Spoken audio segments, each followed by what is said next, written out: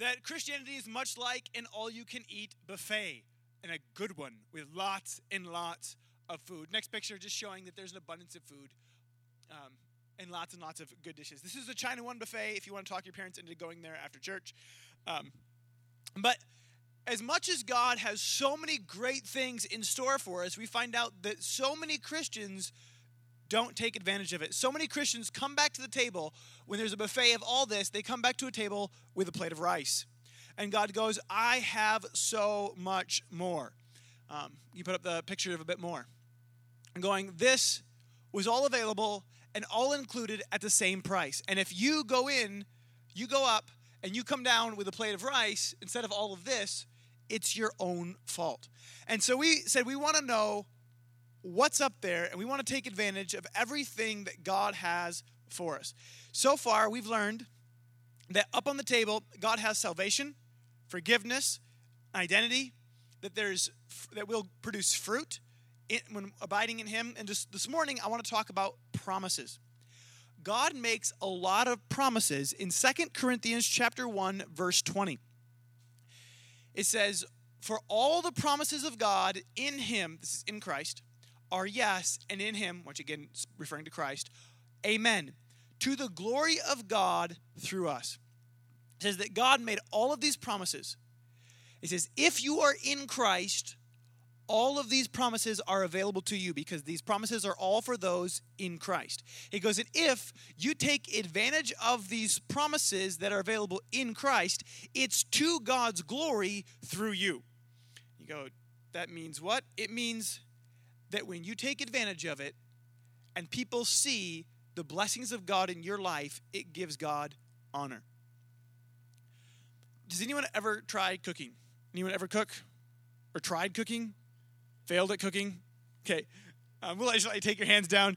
I have done all of the above. I have cooked. I have failed at cooking. I have done all of it. But one of the things that I discovered is that when you make something, normally, the goal is for it to turn out good. Unless you're trying to get out of cooking for life, in which case you might try to mess it up. That's a bad idea. Don't do that. You didn't get that idea from me. But when you do this and you're like, all right, I'm going to cook and I'm going to cook something that's going to be amazing, and you cook it and you're hoping it's good. When you watch someone take a bite of it, whether it's a nice juicy steak or a hot warm cookie or whatever it is that you cooked, if they take a bite and they're like your heart sinks. Like, oh, I really wanted it to be good. But when they take a bite and you watch them just, that's really good. It makes you happy inside because you're like, I succeeded. Why? Well, because my cookie tastes the way it was supposed to. When I see that what I did turned out the way that I wanted it to, it honors me, the creator of the cookie or the griller of the steak or whatever it may be. When, as believers, we live the life that God intends for us, it gives honor to God who made it possible. And God goes, yep, that's right. I'm the one that blessed them. Yes, their life is different, and that's because they're following me, and in Christ, I have all these blessings. And it says that it honors Him when this happens.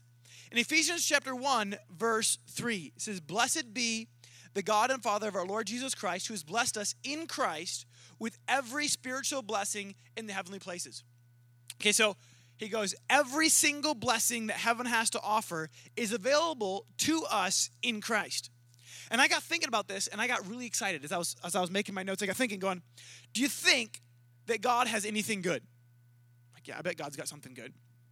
And do you think if God was going to bless one person in all of time, who would receive these blessings? And I got thinking, and you're like, who's great? You're like, Mother Teresa was really good. I definitely wouldn't qualify. Mother Teresa was pretty good. Maybe Paul. You're like, no, scratch that. Come on, go back to Sunday school. Jesus. That's the answer to all the questions in Sunday school. It's either Jesus or the devil. Like, Jesus, who loves you? Jesus, who causes problems? Devil. And so you had to learn your Sunday school answers. But as I look at this going, well, if God was going to bless one, who would He bless? Obviously, it would be Jesus because Jesus was perfect. But then he goes on and says that everything that Jesus has to offer is now made available to me. In John chapter 16, verse 14, says, he will glorify me, talking about the Holy Spirit that he's going to send. He will glorify me, for he will take what is mine and declare it to you. All that the Father has is mine. Therefore, I said, he will take what is mine and declare it to you. Jesus says, everything that God has to offer is available to me, and I'm making everything that I have available to you. He goes, in Christ, every blessing that God has to offer is available to us. I'm like, this is awesome. A promise that he's making is I just looked up promise off Google. It's like, Google, define promise.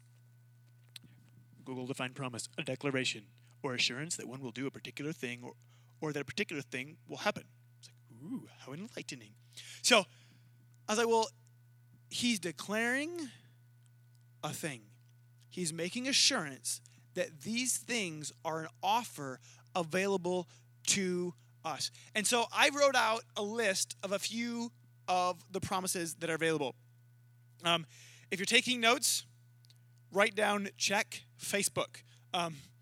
Because I posted this on the Ground Floor Facebook and on my Facebook, and if you can keep up with me as I go through this list, you're incredible and deserve an award.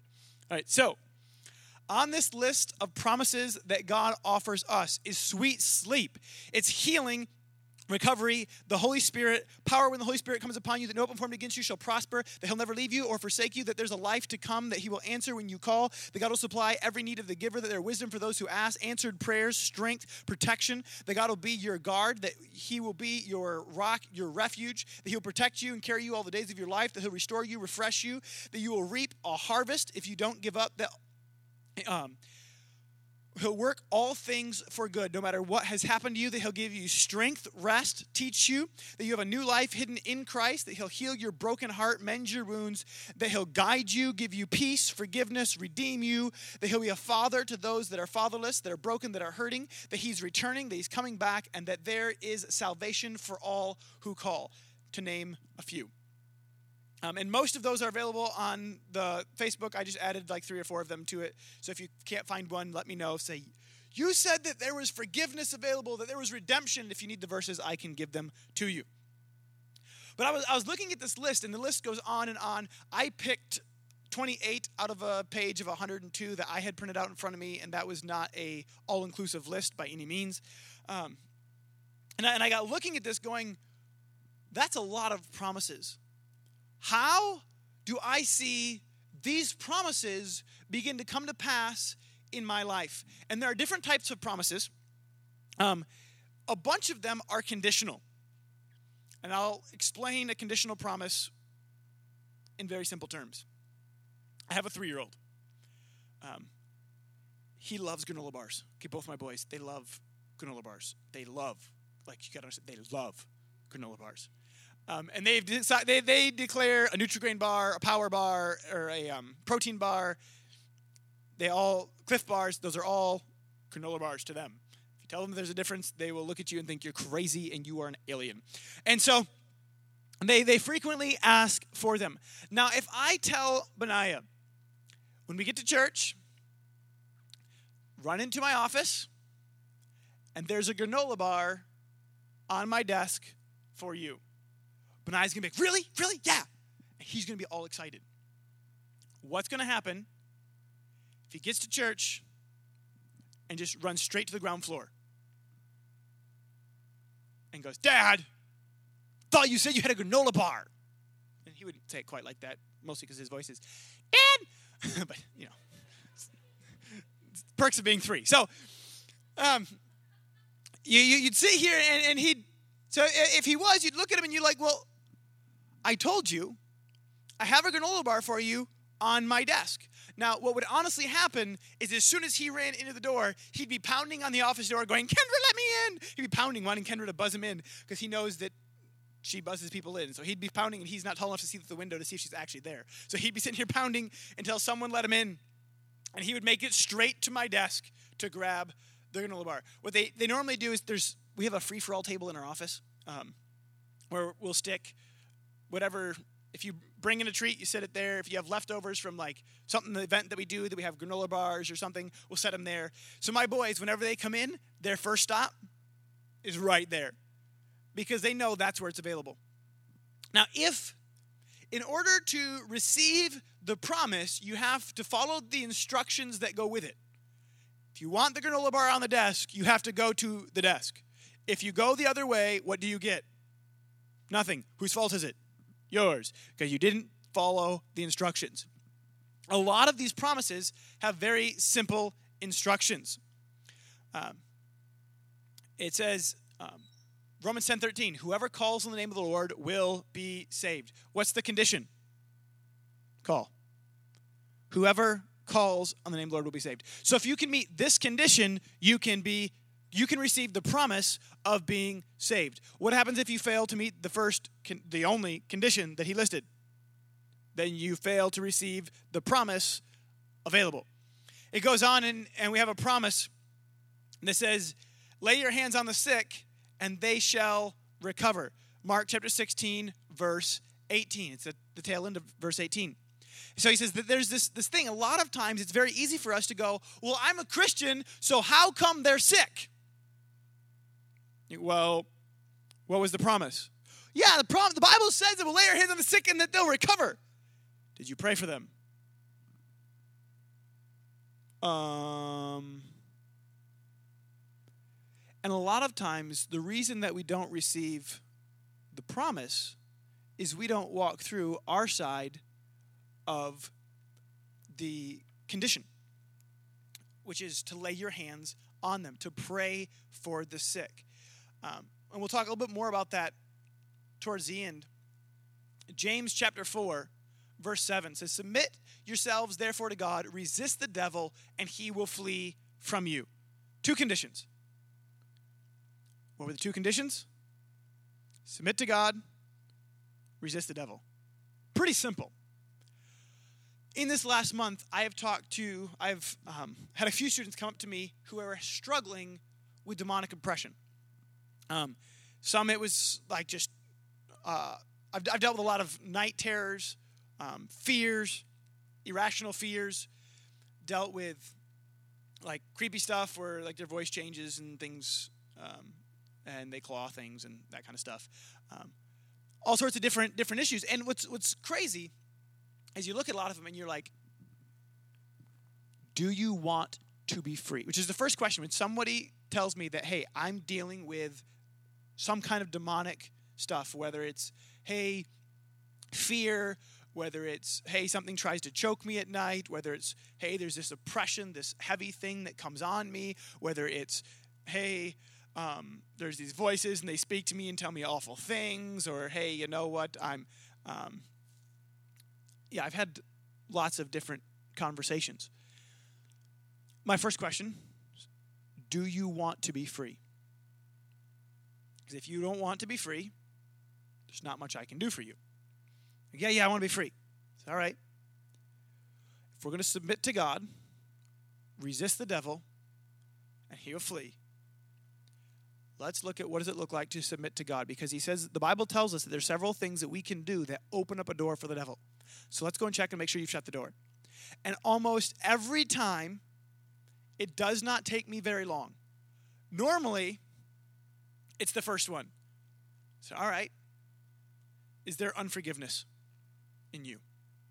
Because the Bible tells us in Ephesians chapter 4, verse 26, in your anger do not sin, do not let the sun go down in your wrath. Verse 27, nor give place to the devil.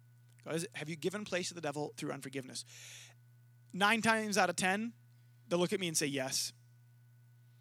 I said, all right.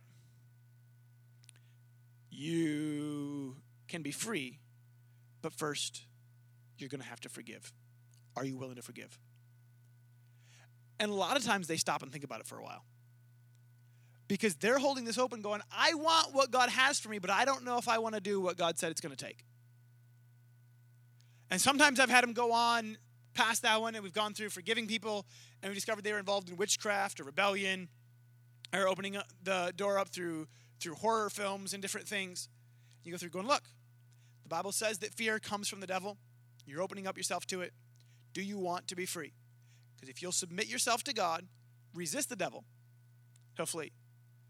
And the cool thing is it's not this like crazy, I am the pastor, I will command this thing, and just because I'm a pastor, it will obey me. Normally, And I freaked them out with this the other day. They're like, I have this demon problem, da-da-da-da. And we started going through this list, and I said, all right, and as we come into the end, you're going to cast it out of you. What? You're going to cast it out of you. And they started to freak out. I'm like, it's going to be okay. But that's scary. I don't know. So it's not about me. It's not about me and being like, I have big spiritual guns. No, that's not. No, that's just not the way it works. All right, what is this all about? He said, all right, well, this is about Jesus. I'm not Jesus and you're not Jesus. They're like, yep, I can understand you're not Jesus. You're like, you sure? Yes, I'm not Jesus. Okay, done. So if neither of us are Jesus and it's coming by Jesus' authority, then either of us can come to Jesus if we're in Christ and operate in the authority that he gives us, standing on his word, on his promise, and command it to go in Jesus' name. And if you do it, then you don't need me anymore, because a week from now, when it tries to come back, when there's an open door and you look at it and you go, do I close the door? What do I do? If it's all about me, then you're like, oh no, I'm stuck with this until I can see Pastor Daniel again, which would be bad. You're like, don't do that. Sit here and go, I have what it takes, because it's not about Pastor Daniel. It's not about a pastor, anything. It's about in Christ, I have his authority, and I can stand up and rebuke it and be free. And I've watched them rebuke it and be free and go, I can feel a difference. Depending on the situation, some of them feel it right away. Some of them, it takes time, and they come to me the next day going, I slept for the first time in years. I slept the whole night and didn't wake up screaming, I am free. And it's a very simple but amazing thing. It's a promise that's available to us. And for some of the promises, it's a condition.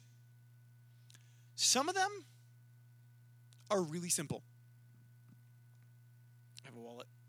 Wallets are nice things to have, especially if they got money in them.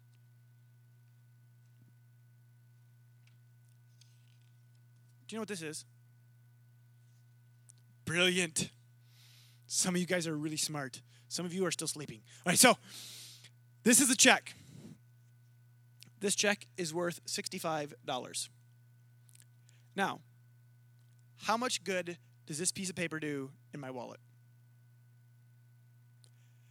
The only good it does is that I don't lose it as long as it's in my wallet. As long as I don't lose my wallet. But I'm normally pretty good about that. So, this check, it's available to me. The writer of the check, by writing my name on it, the dollar amount, and signing their name, said, this is available to you. In order for me to benefit from it, what do I have to do? Cash it or deposit it? Either way, this becomes available. But as long as I just carry it, it is a very expensive piece of paper, and people really don't want to trade me for it because it has my name on it, not theirs. And sure, I could probably try to sign it over, but sometimes the bank will give them grief anyways. And so they look. Some of the promises are much like a check. They're written to you. They're for you. But you simply have to lay claim to them and cash them. Galatians chapter 3, verse 13. Christ redeemed us from the curse of the law by becoming a curse for us. For it is written, cursed is everyone who is hanged on a tree. This is a really, really cool promise. Sounds kind of weird and kind of creepy. You're like, he became cursed? What? Who cursed? Why did they curse? What's going on? When mankind sinned, death entered the world. Pain entered the world. All these different things came as a result in the curse of sin. And Jesus became accursed for us by hanging on a tree. And so as I was looking at this, the rubber hit the road. I don't remember. My dates aren't very well time-stamped. I don't remember how old Benaiah was when he started eating. My 3-year-old now. I love peanut butter. Does anyone love peanut butter? Okay. those of you who don't love peanut butter, you're a mutant. But no, we still love you because you make peanut butter cheaper for the rest of us. But I love my peanut butter. And so we eat lots of peanut butter, and we do a lot of French toast, or do a little bit of French toast. We do a lot of pancakes at our house, and you got to put peanut butter on it because that's the way to go. And Benaiah started eating some of it with peanut butter, and all of a sudden there was these red splotches and things that started to come out all around his mouth and kind of swell up, and they're like, oh, that's what we call a peanut allergy. You're like, no, like, this is not supposed to happen. This is a curse from Satan. And so, not in that strange, crazy voice, but literally it kind of is. It's a curse from sin that entered the world, not a curse from Benaiah's sin. It's not like my 3-year-old had achieved. What'd you do? I committed the peanut sin. Yep, got stuck with the peanut allergy for that one. Stink. Like, no. But as a human living in the world of earth, because mankind sin and gave dominion over to the devil, sin came in and it began to produce death, decay, and destruction in our world, and it began to affect my son. And so we begin to pray, going, all right, look, the Bible says in Galatians that Jesus became a curse for us. So if he already paid the full price, why am I sitting here with rice and with no peanut butter chicken on my plate? And so we begin to pray for Benaiah. And I begin to go over the promise with Benaiah. And for a few weeks, we were very careful to keep all peanut butter away from him. And finally, like, it wasn't so bad that, like, I opened the jar and, like, 3 rooms away, he'd like, that'd be bad. But no, it was just, if he went to eat it, if it touched him, things would start to turn red, and it wasn't good. And this is not right. Jesus redeemed us from this. We are going to stand on this promise. And so we begin to pray, and I begin to go over this with him. And finally, after a few weeks, this has been going on, and we've been praying and praying. We've been keeping stuff from. Finally, I looked at him one morning, and I said, Benaiah, who's been redeemed? I've been redeemed. That's right. Have some peanut butter. So I gave him some pancake with peanut butter on it with no ill effect. And he was fine. He ate peanut butter for like a week or 2, and then he started to eat it, and there just got to be a little red thing. I just looked at it and said, I bind you and I command you to leave. Benaiah has been redeemed. Ask Benaiah, who's been redeemed? I've been redeemed. That's right. You've been redeemed by the blood of the Lamb because Jesus took your place. And since then, he has had no problems and eats peanut butter on his pancakes almost every day and likes PBJs and enjoys the divine substance of peanut butter. But this was a promise that was made available, and the receiving of this promise wasn't even so much a condition. It doesn't so much sit here and say, in order to receive this promise, you must it doesn't say lay your hands on them. It just says that he took our place. This check was just made available to me and had been sitting in my wallet. And when I saw that, I was like, wait a second, what am I doing with this check in my wallet? By golly, I've been redeemed by the blood of the Lamb. And so I began to speak that, and we begin to stand on that, and we begin to see that in his life. And I watched, and I said, you know what, that's true for Benaiah, but you know what, that's true for me too. I haven't had a peanut allergy, which is good, because I love this stuff. We already talked about that. But has anyone ever heard of poison ivy? Anyone ever heard of poison ivy? Okay, the rest of you must be city folk. You're like, I went outside once. There was wind. It was scary. Poison ivy, for those who don't know, it's a plant. It grows all over, uninvited. And if it touches you, there are these people who are immune to it. We call them blessed of the Lord and highly favored. For the rest of mankind, you touch it, and these bumps appear on your body, and they itch. And then they itch more. And when you scratch them, it feels good for while you're scratching it. And then as soon as you stop, it itches more. And apparently, as you scratch it, it makes it harder for it to heal. And so they keep going, and they keep itching and itching and itching, and it's not good. And so I discovered that I got this almost every year of my life that I could remember, except for 2 years, because I was out of the country. And they didn't have it in Australia. But as I lived with this, I discovered that someone prayed for me one time, and I watched poison ivy go away, and I realized that was the only thing that ever seemed to actually help with poison ivy was prayer. And one day I went back in this verse, and I said, wait a second. Where is the curse of the law that it talks about here? Because I think this is part of the curse. This is a result of sin. In fact, I think this is specifically part of the curse of the law. So I looked in Deuteronomy chapter 28, Deuteronomy 28 goes through a bunch of blessings in the first, 15 to 18 verses.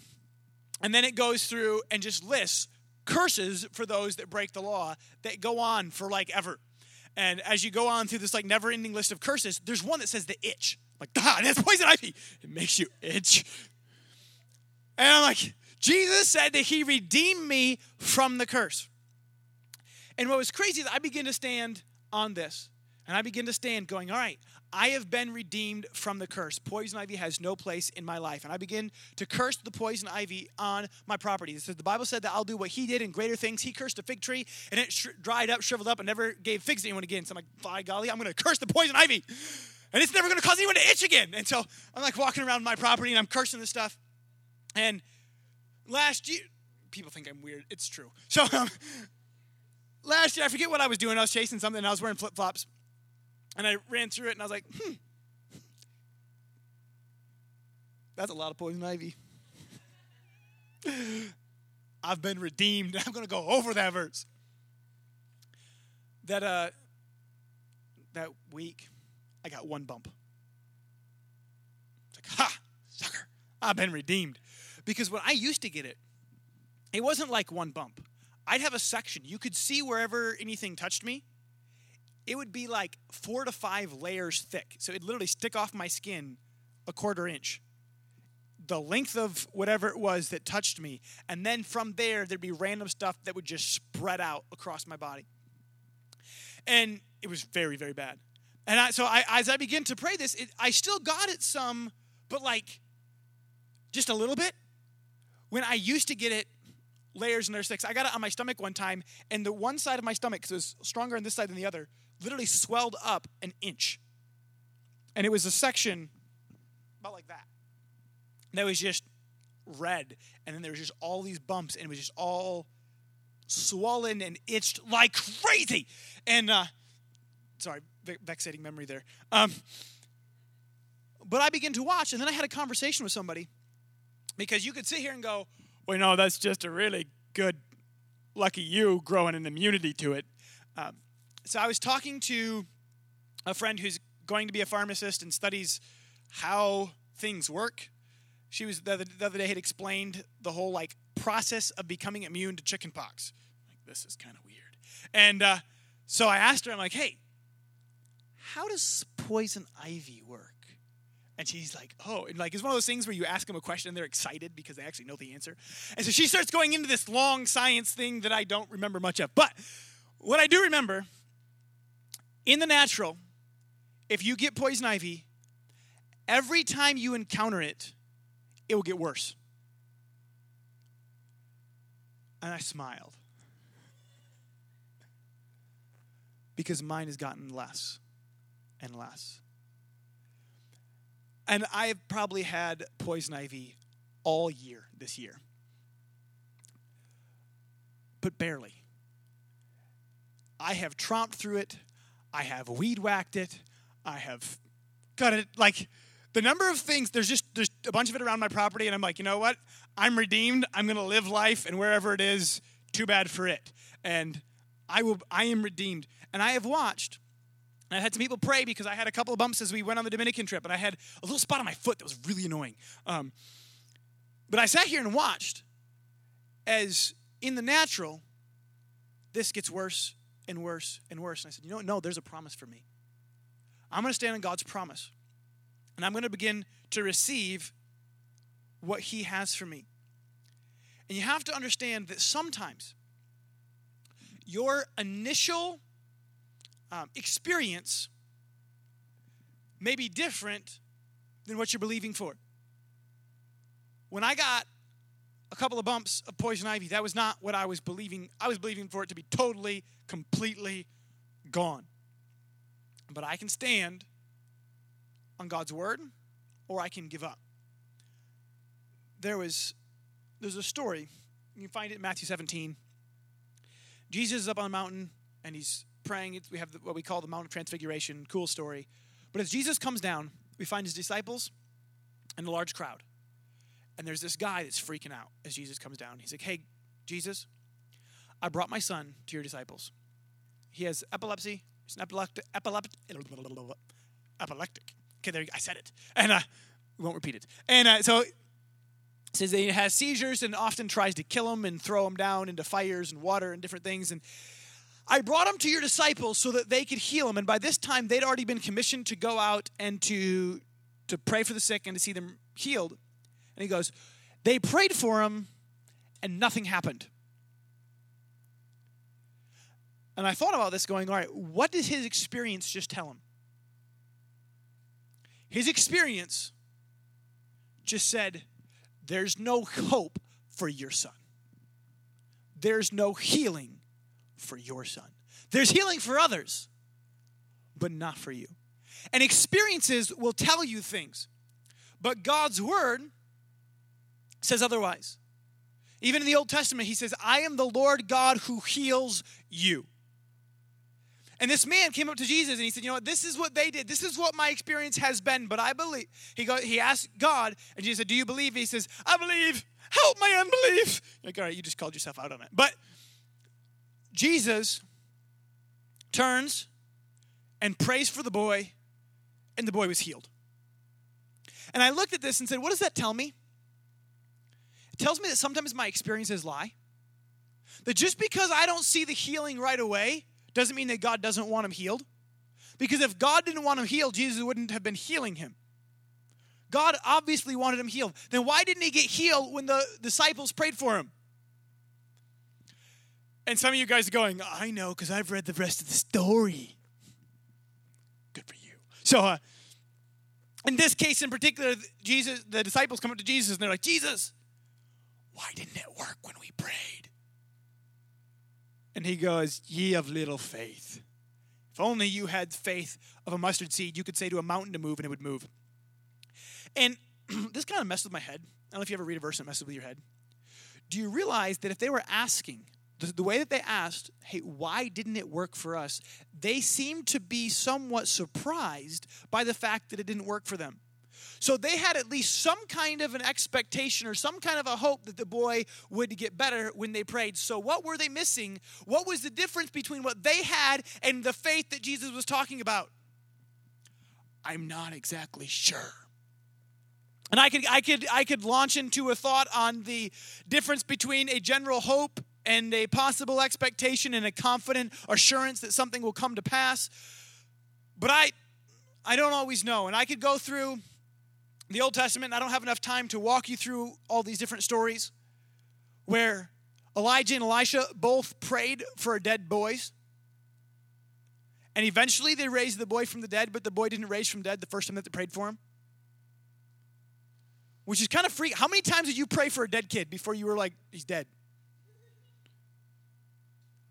Like the one spot, it says he prayed for him, and then he lays on the kid till the kid gets warm. How long does it take you to warm up a spot when you lay down?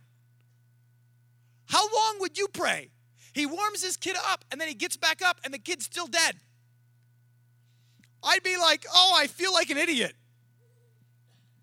Awkward moments. I just laid on a dead kid for 20 minutes. Really? Pardon me, Mom, I'm going to go pray for your boy. What are you going to do? He's dead. I'm going to lay on him. Just get twisted. It's going to get better. Pray, pray, pray, pray. He's still dead. That's at that point where I'd probably go crying and running home. But what did the prophet do? Got up, walked, prayed, turned back, walked back around, laid back on him, prayed for him again. Boy sneezed 7 times and then got up. That's cool. The other one did it 3 times. How many times did you do it?